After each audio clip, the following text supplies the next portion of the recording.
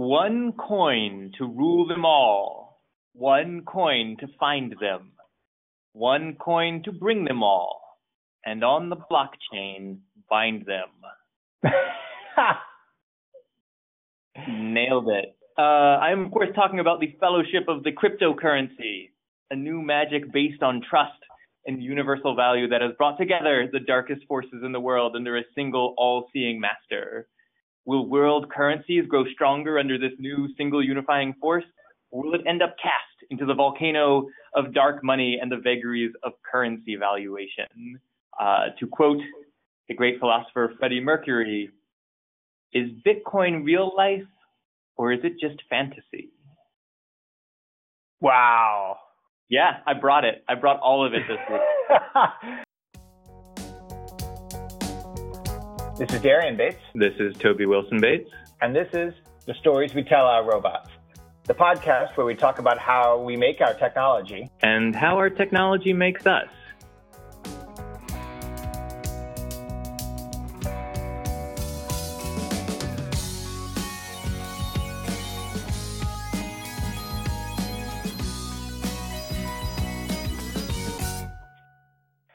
All right, Toby. Wow, I feel like you spent an inordinate amount of time writing that speech.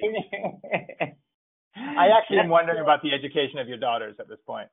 Yeah, well educated. Yeah, I'm all in on an extended Lord of the Rings allegory for Bitcoin Day.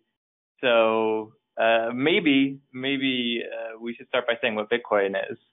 Oh, right. Well, all right. Well, let's see if I can do this. I think this is one of those things that I don't think it's possible to really explain Bitcoin in a brief way that anybody who doesn't already kind of understand it really kind of gets it. Yeah. One does not simply explain Bitcoin. This is going to happen this entire podcast, isn't it? Although it's worth saying, I do want to do my little plug at the outset before you leap into this, dark circle of rings.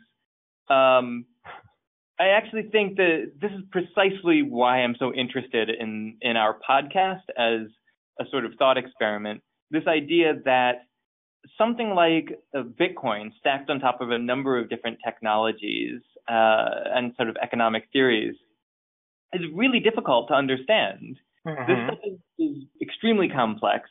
And I think for, to scare quotes, maybe average listener, you might say, well, I don't want to really waste my higher brain power on this. What I would say to that, and what I think is hopefully useful about this Stories We Tell Our Robots thought experiment, is that people already have these complex models for understanding multivalent information. And I think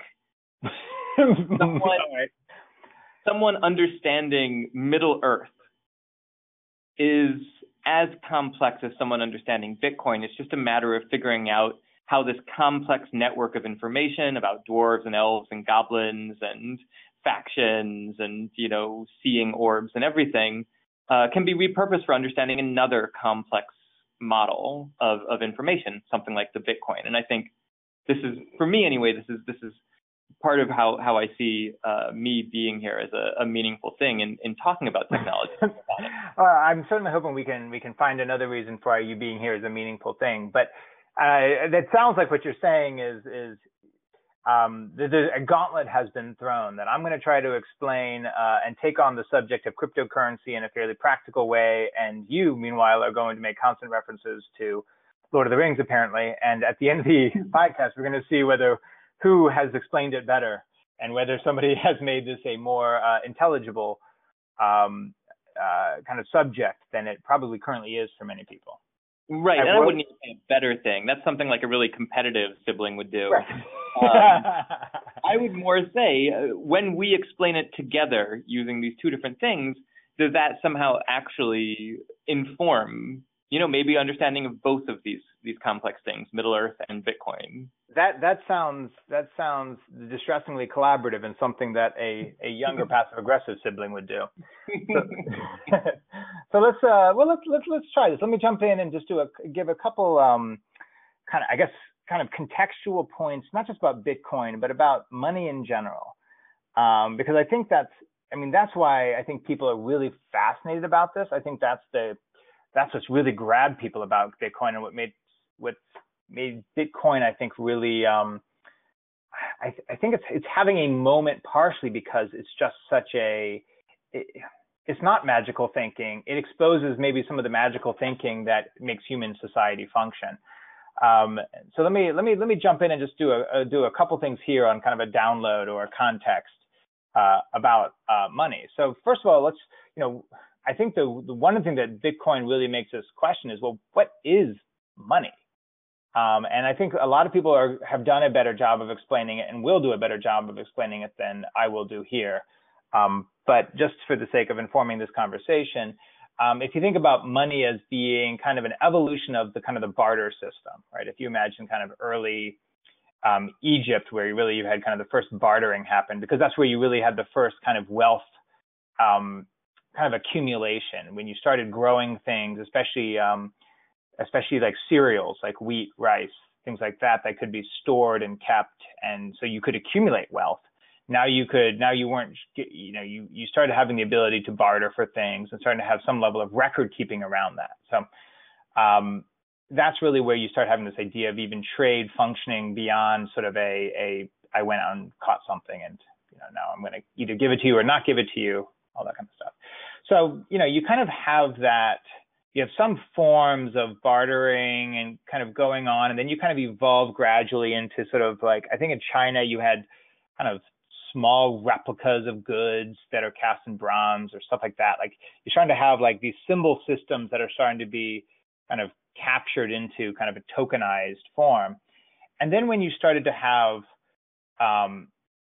coinage started to arrive, when you started to have trade, right? You needed to get something from one place to another place, and it was a lot easier for you to bring back coins than it was for you to bring back something else in kind of in large form. So, and then you really started seeing kind of gold really starting to come about kind of later on. Gold is really useful in that it is highly durable and is largely useless for anything else. So it works really well as a symbol system, because first of all, you're not going to go make a plow out of it, and second of all, it doesn't tarnish. It's easy to manipulate. It's a soft metal, so that's it's very identifiable. And then you kind of go from there, and then you start kind of moving off of. You start having gold being kind of adulterated, not literally, although in some cases yes, but adulterated with paper currencies and things like that. So that's kind of like, that's almost like a prehistory of money in a kind of funny way. Right, exactly. I mean, and really it looks at what money is really trying to do, and why does money exist? And money exists because, frankly, it's hard to carry a cow around. And second of all, it's hard to, when you get into more and more service work, it's hard to carry your work around, right? Like if you work for somebody over there and you can't carry that work to another place, money allows that to be transferable. And I think the best way I've heard it described is money is in and of itself an accounting system. That's all it is. And there's different vehicles that kind of serve as an accounting system. But really, it's being able to imagine putting your work on a ledger and somebody else saying, you did that work, great. I'll accept that ledger as evidence of your work, and so then I'm going to take some of that work, some of that work product and use it for my own gain, right? Or use it for my own purposes and give you something back. So it's just an accounting system, and I think we've imbued elements of that accounting system with maybe some qualities that are beyond just what the system is. So gold has these qualities to it that seem to be imbued with an inherent value in and of themselves. And it's fairly rare, I guess, although you can always mine more. There's, not always. I guess you could deplete all the gold in the world, because we do live in a fixed system. But for all intents and purposes, we haven't explored all the gold reserves in the world. So it's fairly. So see if I can get through this quickly enough. I feel like I've burdened this piece a little bit, but basically, let me get to the idea of the gold standard that was put in place. So the idea that gold starts becoming, like, your reserves of gold start serving as your country's wealth. And the U.S. actually adopts this, although later than people think. I think a lot of people who maybe don't come to this with a great deal of kind of historical knowledge. Not that I'm, a historian on the subject. Kind of assume that, well, gold was kind of at the epicenter or at the core of American history, and really, America didn't adopt the gold standard to back its currency until 1879. So we had over a century of even kind of United States of America history, not even American history, but U.S. history, before we took gold as the backing of our currency. And it didn't last for that long. We got out of it for the most part, we got out of it in the 1930s.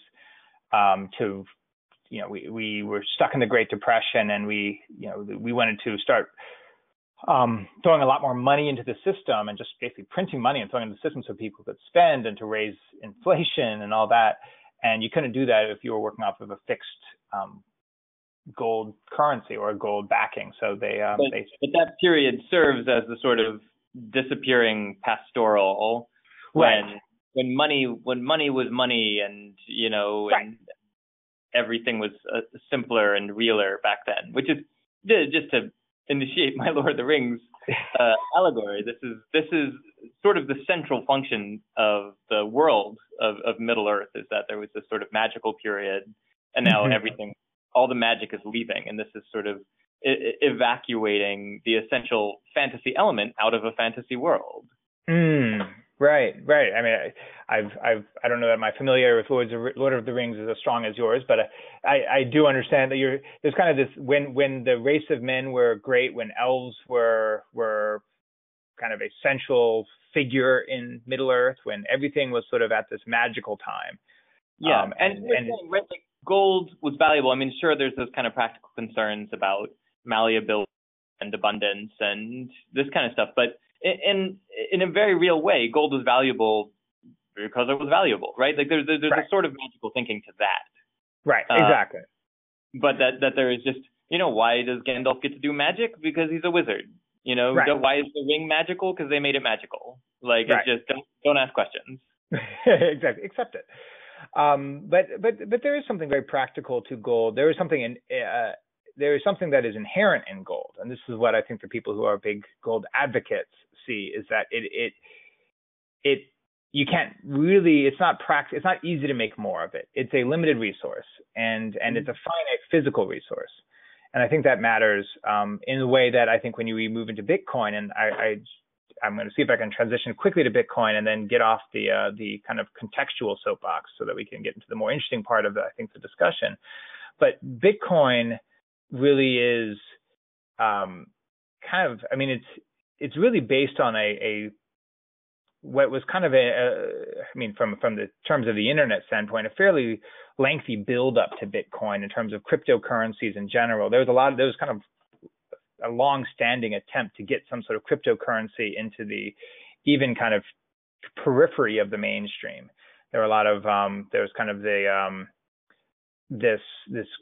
a number of kind of groups that were trying to kind of build out this idea that we can just start a currency that's going to function in our own world. There's a lot of sort of kind of hackers, or there's this whole cypherpunk community, which I think is a really interesting term, is this idea of kind of coming from the outside and creating this kind of new form of money. And ultimately they succeeded rather successfully, comparatively speaking, at least in 2008, not surprisingly, right around the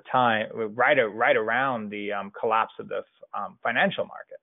And in fact, I think the Bitcoin, if I can recall correctly, the Bitcoin was kind of officially released right after the financial markets really started collapsing. And I think that's one of the places where you really see some appetite for Bitcoin suddenly happening, which is people are really shaken by the idea that the U.S. currency isn't the thing that they thought it was, or that money could just evaporate or value could just evaporate, and it did. All this value that people thought were in homes, suddenly the homes turned out not to be worth that, and you just kind of had this abscess in the market where money suddenly disappeared and there was a hole. So there's suddenly all the faith in U.S. currency. Suddenly people were shaken by that. This is my theory. I'm doing a big macro sociology statement there, but ultimately you sort of see this kind of this gaining ground, this new currency starting to become like, maybe this is the thing.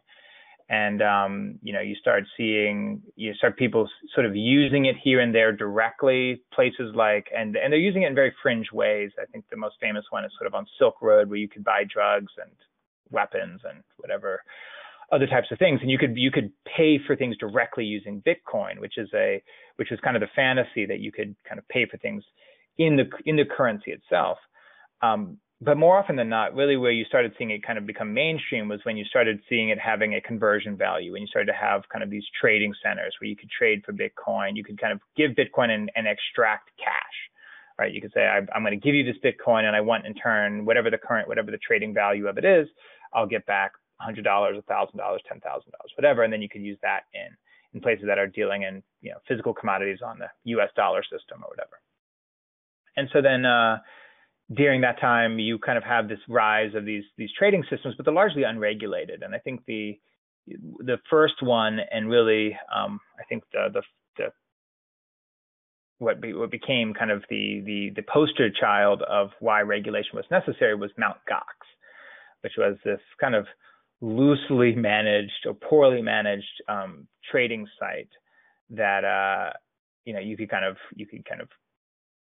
say, I want to cash out my Bitcoins, and you get cash out of it. And in like 2014, Mt. Gox sort of famously failed, and just like hundreds of thousands of, or I guess 19, I think the number is, I think they expect about half, what was the number? $5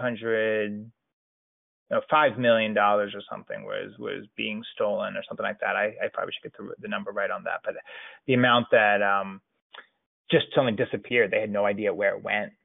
And Mt. Gox kind of went down, all this money disappeared, and then eventually people stepped in and were like, wow, we've got to really regulate this. And then regulations started coming out, and everyone was starting to get up in arms about the fact that the federal, U.S. federal regulators were coming in and saying this is actually how trading of Bitcoin can work. And kind of now this is where we are today. We end up with this system where Bitcoin seems like it's gained a certain amount of legitimacy. There certainly are institutions that are really looking at kind of the mechanics of Bitcoin as a real interesting thing. And I'll talk a little bit more about that when we get into some of the discussion, kind of this blockchain idea, this kind of publicly managed ledger, kind of computer ledger. But that's where we are. Wow. Sorry, that is rambling, and I don't know if you're certainly making the case perhaps on that using I'm gonna talk about some wizards. Exactly. And this is my point. If in the last 8 minutes of that history of currency, you were like, I don't know if that was actually 8 minutes. Something. It felt much longer. Yes. Yeah. You felt, zoned out, or, there's nothing to do with your stellar oratory. I think it's just that I think people really want to have an anchor somewhere, right? Right. It's like if I see someone's head chopped off in a movie, I'm not like, ooh, I might, it's like, oh, that person's head is chopped off or shot with a laser cannon or something. But if I see someone stub their toe really hard, I'm like, wow, yeah, that must have really hurt. I've stubbed my toe before. And I think this is how people understand things. I think if there's no purchase in a long explanation, a complex explanation for a lot of sociological, economic, and technological information, it gets really hard at times to stay in the driver's seat with that information, which makes me think two things. One, wizards are really one. They're a good explanation shortcut, as Tolkien found out or knew. Right. You don't know how that happened? Wizards. Yeah. Well, right. Yeah. You're like, oh, Gandalf, what are you doing here? Well, I got rescued by a giant eagle who saved me from a cave when I was swimming in lava. Like, just don't worry about it. Yes, you do. Yeah, that happens. I was naked for a bit there, but that was fine. Then I got white clothes. Exactly. I love that period of the book that is really like just kind of this trippy period where it's like, yeah, it's just, it just disappeared from the world for a while. It's like very Yeah. much, yeah. No, very much. It was super trippy. I mean, Tolkien was a World War One veteran, Right. and he insisted that the book was not allegorical for World War One. But I don't think any human being in the world during World War One, especially those, he was part of a very tight knit group of friends who all went off to war together. About half of whom died. The other remaining friends was completely alienated from Tolkien, Mm-hmm. and he had to try to make sense of this as a human being, and as someone. Oh, sorry, So go I ahead. think, I was going to say, I think now's the time. So I want you to give me, because I think you've written one. Or at least if you haven't written it, you have it in your head right now. Because for you, I think Bitcoin, the analogy or the allegory of, or maybe, yeah, let's say an analogy. The analogy between, or the connection between Bitcoin and Lord of the Rings feels very physically manifest to you. You see these connections and you think this is useful. So give this to me. Give me your master take, because I just spent 8 minutes telling people, this is money, which is gold is, yeah. right. Exactly. Give me your Bitcoin Lord of the Rings. Like conspiracy theory. Exactly. Line this up for me. So 3 things. One, J.R.R. Tolkien emerges from World War One, and nobody knows exactly why World War One happened.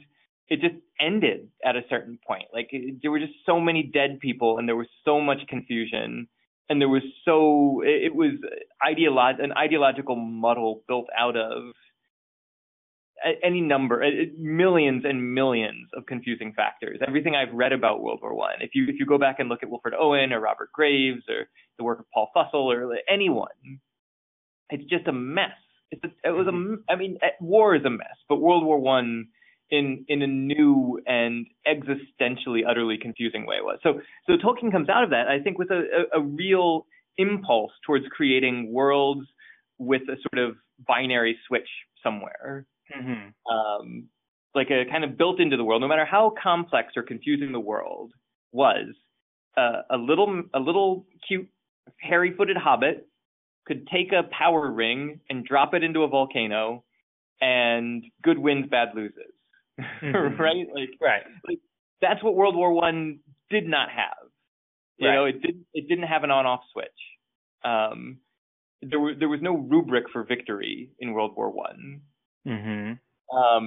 And so one, I think that's part of the fantasy of the text, and the ring itself doesn't really matter so much. It's a vehicle for worth and meaning and kind of right-wrongness. It carries everything inside it, but as a vessel, it's pretty meaningless.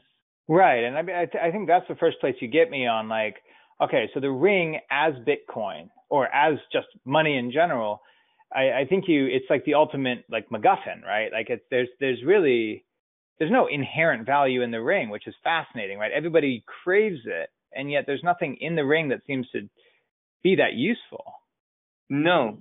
I mean, it turns you invisible, but actually makes you hyper visible to the ring wraiths, who are these sort of monster specters who are hunting you. The very people you're trying to get away from, you're hyper visible to, right? Yeah, exactly. So that's useless. It doesn't seem to give you any power.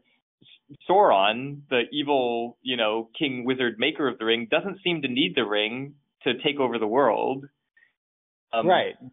Its great function is that it can kill Sauron. Right. And he wants it back, but like it's not clear what he's gonna get by getting it back. Right. So yeah, because he has it initially in like this older war. Right. And then this elf guy comes and chops his hand off and takes it. But then it doesn't help that elf guy. He just gets shot by some random orcs with arrows. I don't think it was an elf guy. It was a man, right? Isn't the man guy? Oh, yeah, man. That was the whole point. I'm picturing the guy from the Matrix, Mr. Smith from the Matrix telling from the movie, again, he's saying like it was the weakness of men or something. But again, maybe that's a movie adaptation, but maybe there was some elf man thing going on. But I thought it was like very explicitly, at least from the movie version, the weakness of man was why the ring wasn't destroyed in that moment. Oh, it could be. It could be. It's clearly been a decade or so since I've read it. But the race of that individual is pretty unimportant to this. The important thing is that somebody else took the ring, decided to possess it, and did not become all powerful. Right. And it's not like, I mean, one of the things that my first reaction when I think you floated this idea of the ring as really being a complete red herring, or at least being something that doesn't have intrinsic value. I'm like, well, but no one's really ever tried to use it. Like everybody keeps wanting to take it, and then they can't get it, and then they crumble in some way. But that's not the case, right? Like actually, it is the case that Gollum, wore it for centuries and didn't do anything with it really, other than and Sauron had it initially. right. So so there really isn't wanted to use it when he made it. So that's a fair point. All right, so you sold me on the idea that the ring equals currency, in that neither of them actually have real true value, and yet there is this kind of constant effort to possess it. Yeah. Yep. Okay. All right. I can buy that in it. I'd push it beyond currency because I'm interested in Bitcoin specifically. Okay. Right, like magic already exists, power already exists in the world before the ring is made. Like all the ring does is add this extra switch on top of the existing system. Gotcha. So they've right. So in this analogy though, like the people Sauron are the people who make Bitcoin? Yeah, Sauron makes Bitcoin. All right. So are we there's all the forces of darkness together, as Bitcoin has done. So you see Bitcoin as being a malevolent force, or at least the makers of being Bitcoin a malevolent force. But it does. I think like the ring, it operates in two directions at once, right? That Bitcoin possibly initiates a really interesting, really important conversation about what currency is at this point. So this is to say, if you're like a rider of Rohan, or an elf, or a dwarf, or a hobbit, or whatever, like suddenly you get to realize you're all good guys because you're able to see yourselves as a coalition on one side of a divide. Gotcha. So Bitcoin is your call to. I mean, Bitcoin is your call to action. I mean, for those cases, and the ring is your call to action. It gives you something to possess, to do something with, to potentially even destroy if you need to, or that you maybe that's what your goal is. Okay. All right. Yeah. I mean, it's I feel like it's a little bit of a stretch around that, but I'll take it. But the stretch is also important. This is the third thing I was going to say. We're talking about the fantasy genre here. And so this is part of a group of sort of literary genres that's literally called genre fiction. It includes things like science fiction and detective fiction, these things that aren't comedy or tragedy or epic, but rather operate by certain generic features and guidelines. Fantasy is really interesting because part of its guideline, and it's commonly, sort of compared to something like science fiction. Science fiction, the constraints of a science fiction world are essentially the constraints of this world, but with like technologies and, scare quotes out of science concepts taken to their logical extremes or possible speculative extremes. Right. It's a way of exploring kind of the extremes of a system that, where you don't have to act like, well, that wouldn't really happen, but nonetheless, it's something that is kind of happening or could happen or something like that. Right. Be like, on our planet, everyone's skin is green because the sun is yellow, or the ultraviolet light does something, right? Like you're like, oh, okay, there's some kind of explanation, midichlorians or whatever. Right. There's the term from kind of the neoclassicism is there's a verisimilitude, right? You have to create some real reason for it to be, and then everything has to function around that real reason. If there are dragons, those dragons have to have a reason to be dragons, or for them to exist. Right. Yeah, the dragons are actually, space lizards or whatever, right? Fantasy doesn't require that. Fantasy totally punts on the necessity of logical or rational reality, or speculative reality even. And as a genre depends much more heavily on just sort of cultural traditions or sort of representational traditions. That's why something like Lord of the Rings which itself is built out of things like this Finnish epic, the Kalevala and Beowulf, and the kind of stuff that Tolkien studied as a classics professor. It sets up all these really legible traditions, things like a more modern understanding of what an orc is, or a goblin, or how dwarves and elves are different, this kind of stuff, that then lots of other people pick up on. So there tends to be a very clear genealogy for fantasy. Mm-hmm. Right, but there's no necessary logical basis for fantasy. Right. It's almost like there's this extended myth making that parents one to another. So as long as we can accept the idea that Lord of the Rings exists as a genre and has some sort of genre credibility in it, you can have this whole world of D&D and kind of all this other kind of these narrative works that extend from it. But it's almost like you needed that seminal work to establish that. And even that seminal work is based upon this other kind of mythology, as you're saying. So, all right. So, I mean, if unless I'm inaccurate in restating that. So, okay. So we have a world of mythology rather than a world of kind of extended extrapolation. Yeah. And my contention is that Bitcoin is fantasy money. Huh. And is that a problem? You're right. Is my question about that clearly Lord of the Rings serves all kinds of meaningful cultural purposes. Right. Just to return to my earlier point, like someone like Tolkien wrestling with what like just war theory or something like this, can war be simple? Can war be winnable? What is legible to us in the wake of World War I, this kind of stuff, produces this kind of binary switch. And then we get to participate in that kind of ethical discussion and fantasy. Right. It becomes like, kind of escapism. Right.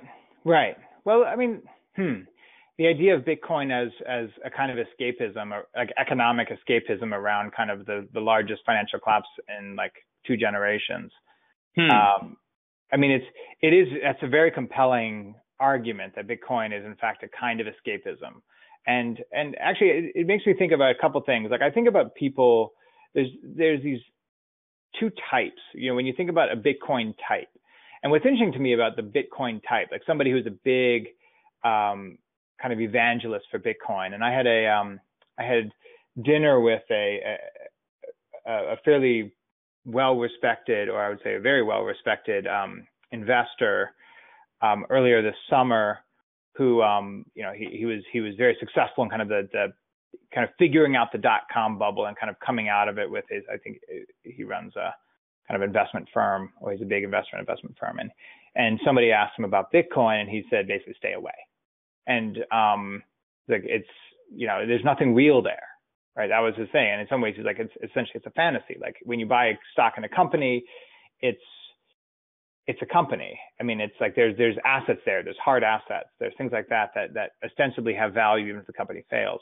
Now, I think, and in most cases, he was referring to the Bitcoin exchange, like Bitcoin investment, which is, I think, one of those things that is where I'd like to go on this, which is, so much of our world now is being processed through this concept of assets, right? There's Bitcoin, the coin, and then there's Bitcoin, the asset. And they seem like they're the same thing, and they're not, right? There's the Bitcoin, the coin, which is a currency that you can exchange directly. It's like a gold coin. It's like $1 or something like that. And it has a real functional purpose in this kind of exchange structure. But then there's also Bitcoin, the asset, where you invest in Bitcoin in the same way that you might invest in a company.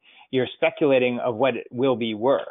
You're speculating about what the purchasing power of the Bitcoin will be in the future, in the same way that people invest in gold as another thing that people invest in. They're buying it. They're buying gold not because they want to go out and sell gold. They're buying gold. Because actually that's exactly what they do. They're buying gold not because they want to go to a store and exchange gold for something. It's because they think that it has kind of future greater value than what it currently has. So it becomes a speculative medium. And Bitcoin as a speculative medium is really dicey. Bitcoin as a practical as a practical thing that really does something, as a practical vehicle for carrying this kind of ledger of value is really practical, is really useful. It's why you see these huge banks really exploring the blockchain and saying they want to figure out how to use this to kind of take advantage of some of the efficiencies of it, to be able to move money around the world and to create trust systems that wouldn't otherwise exist. And so I look at two types of people that really are Bitcoin like conceptual fanboys around this. And they really fall into this category of either people who are very gold buggy, who just like the idea of kind of taking power away from the system, or the very techie, where they believe that there's an inherent tech value that hasn't been realized by the mainstream audience yet, and they're kind of on the forefront of it. Neither of whom Lord of the Rings fans to me. Right. Yeah, both of whom are probably Lord of the Rings fans. And I don't see, what's interesting to me is as they are very resistant to the idea of kind of a mainstream co-option of blockchain technology and of Bitcoin, even as the value that they would eventually get from Bitcoin would be based entirely upon the mainstream acceptance of it and the this idea of legitimizing it. And I think there's a real interesting tension there. It's a very hipster tension, where they love a band and they want that band to go public and become like, they want to be behind somebody that like, yeah, this person would change the world if people just listen to them. And then the minute people start listening to them, like, like they sold out. And I don't know if I have enough of a point there to resolve it in some sort of tidy package, but I kind of see that kind of climate around this. Yeah, no, I mean, that's essentially the competing impulses in Lord of the Rings. Go on. That even as, elves, dwarves, wizards, etc., hobbits are all fighting to, sort of deliver the future of the world to mankind, as mankind takes over the world, all of those magical creatures also disappear. Interesting. The clearer that next age is, the less the old age gets to exist. Interesting. Well, I think there's something about Bitcoin that at its core makes us understand money better. And I don't know that makes us more confident about money just because we understand it better. If anything, to the people who think of Bitcoin as a beginning point for revolution or an overturning of the system, I guess there is a degree to which once people understand that Bitcoin is possible as a new form of currency, they do kind of start overtly questioning the current currency as what is that? And I think that's the most interesting kind of dialogue that's happening right now. Yeah, that's it. And that's part of, maybe, I don't know if this is something you're interested in, or that's even maybe of particular interest to our listeners, but it strikes me part of what's so interesting about this, that Bitcoin, to my mind, is a little bit a tip of the iceberg thing here. You mentioned blockchain a few times, and part of what I see is going on is that there's actually this whole other conversation happening about things like communication and value and transmission, and how technology makes these things happen, or how technologies can make us think about different things happening than what our traditional sort of exchanges might be. Way back, long ago in this podcast, you talked about sort of beginning to think about a coin within the context of a simple barter system. This seems so far from that conceptually, as if each time you do a new blockchain technology, you're like inventing not just a new currency like Bitcoin or Zcash or something, but a new mindset about how currency and like communicating value operate. I mean, I think that's a really important point, and I've editors note that we talk off this podcast as well, and I think you've mentioned that there are there are people that you're teaching right now at Georgia Tech, right, who are really exploring kind of the underlying, not just the mechanics, but the impact of these explicit mechanics, right? Is that? Yeah, and I'm sure that it's happening at like MIT, and I'm sure it's happening at Google, and I'm sure it's happening at Facebook. That like the idea that like leaping currencies is like leaping fantasy worlds, right? The Game of Thrones is recognizably both the same thing and utterly different from Lord of the Rings. Right. And you could say the same thing about like each of these sort of parallel dimensions that get. I feel like that creating just the act of creating a currency makes it now possible to create new currencies. Like basically, if Bitcoin is Lord of the Rings, if it's a seminal text that is creating the possibility for future seminal texts, that now those texts can all function using the same mythology, and now they're legitimized, or at least they are. There's now a framework to understand them, and now the public can use them. Yeah, that's exactly right. And not only that, but I'd say that coded into something like Lord of the Rings, if you go back, Tolkien was obsessed with appendices. Right. He wrote the Silmarillion, right? Didn't he go through and like write like an entire like? He has a lot of peripheral 700 pages of like myth making around his texts. And in them, it's worth saying that in Lord of the Rings, Frodo is writing the Red Book, which he has taken from Bilbo, who's also writing it, which is a record of all the things that are happening.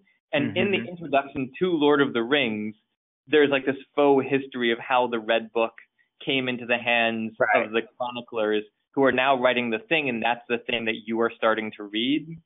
That's so interesting, and it's so fascinating, and it really builds into this coding world. I think one of the really interesting things about, I realized the name that I haven't brought up at all, which I think is interesting in the world of Bitcoin, if you can talk about it without actually bringing up the Satoshi Nakamoto, who is he not only does he create Bitcoin and explains its function, but he also references kind of seminal creators before. So in the text of creating Bitcoin, he's also created this kind of referential text, which is very much a kind of a coding. I mean, it's a human thing in many ways, but it's kind of built into the world of kind of code sharing is such that you are invited, and in fact, there's so much exchange of knowledge and ideas in the coding world and in the hacking world and all that. But there's an essential part of inscribing into your own work the history of the work that has come before, and that was part of the release of Bitcoin, was also this kind of historicizing of cryptocurrency in general. Yeah. Yep. And so and self-historicizing, right? That like in each moment you create not just a new future but a new world. Right. And that I guess Oh, sorry. Go ahead. Well, no. Please finish your thought. I was gonna kind of try to see if we could start turning this world of kind of analogy and allegory into kind of back to this question of, okay, so Bitcoin. So Bitcoin's a myth that our society has now started to accept as a myth that it can work with, right? Yeah, and while we're on the topic of alternate worlds, why don't we ask the question always on our minds? Is this apocalypse or is this utopia?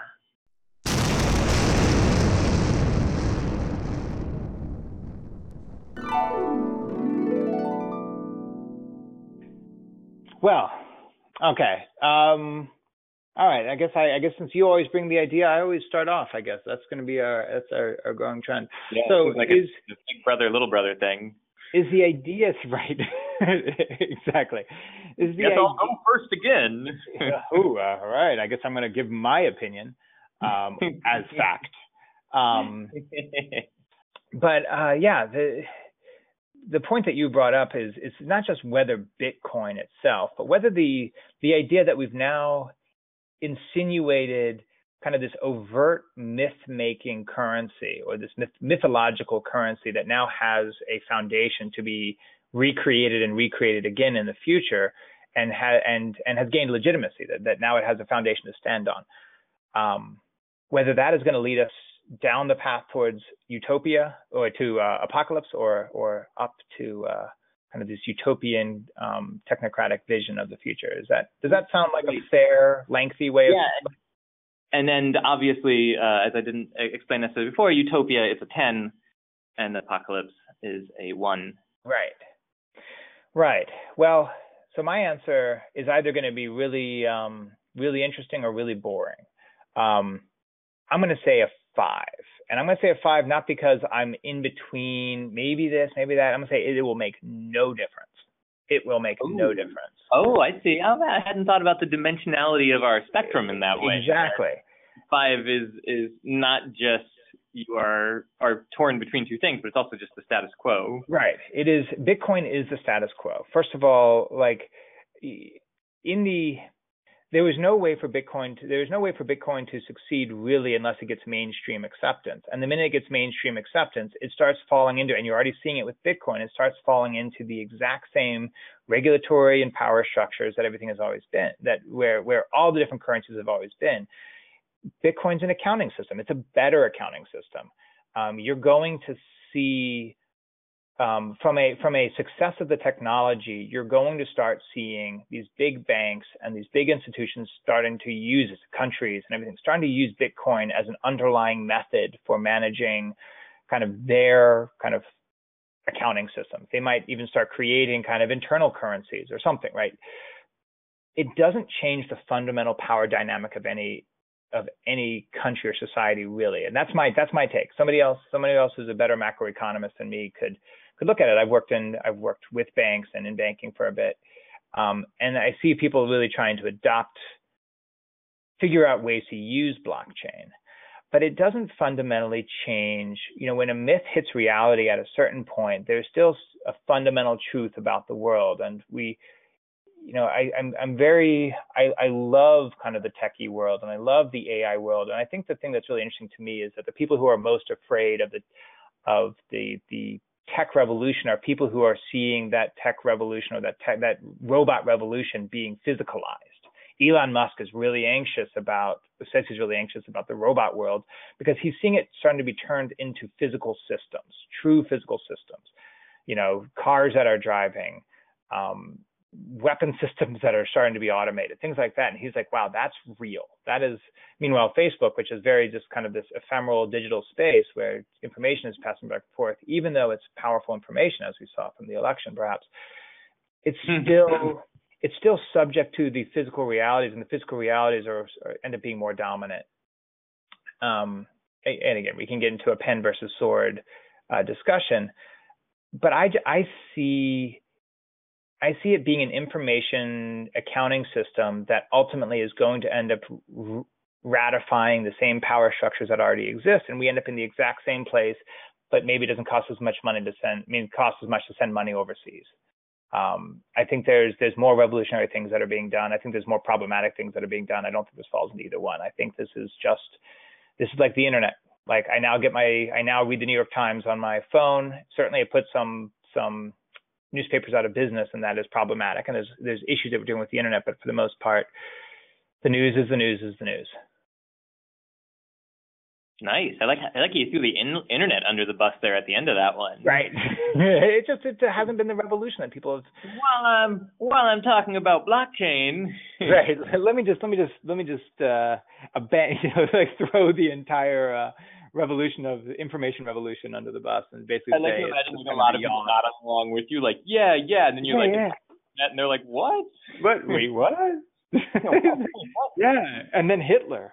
Yeah, there's a great that moment in Groundhog's Day where he's like breaking all the rules and he like drives onto the train tracks and he's like, don't drive on the train tracks. I happen to agree with that rule. Exactly.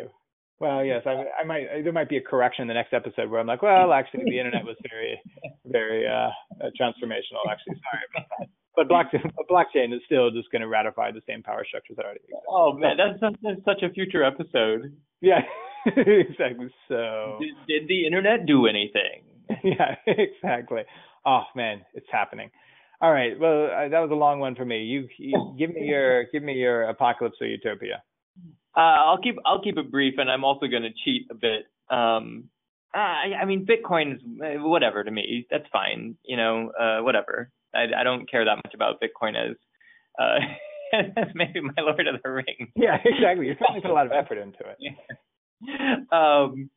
But blockchain, I think, is so interesting, and this conversation about what currency is and what it can be, it strikes me as like this conversation that someone like Karl Marx was really trying to get people to have at one point, and that like it's been so impossible to find the terms and scale and technologies to engage in this really complex idea in ways outside of sort of institutional control.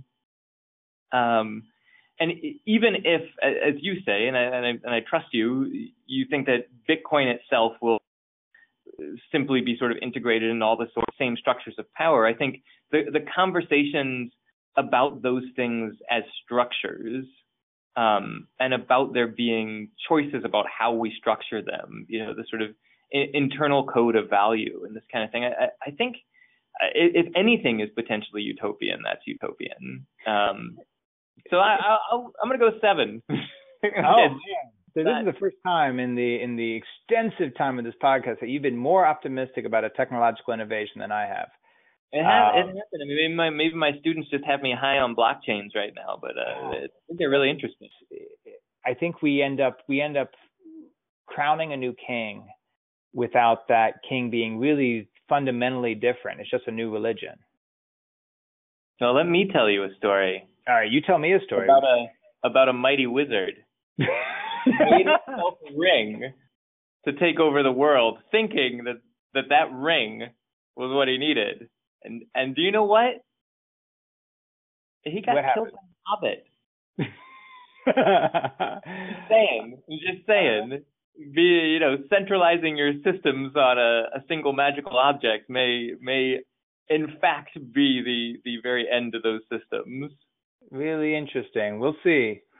I hope we don't see, but God willing, you're that hobbit. I don't know. Things don't turn out too well for him either. Yeah, exactly. He is up to the fairyland or whatever he goes to. Grey Haven. Good.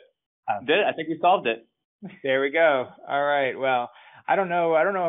It was certainly maybe our most fun podcast. I'm not sure that anybody's going to get kind of real concrete value, and the amount of inaccuracies in this might be might lead to a podcast just a correction podcast in and of itself. Anybody who wants to write in, they can write in to TG Bates at no. Anyway, no. Hopefully it's at least been an interesting discussion. If not, if you're looking for your facts, there's plenty of places who have those. All right. Well, I'll talk to you next time. Talk to you next time. All right. Love you. Love you too. Bye. Bye.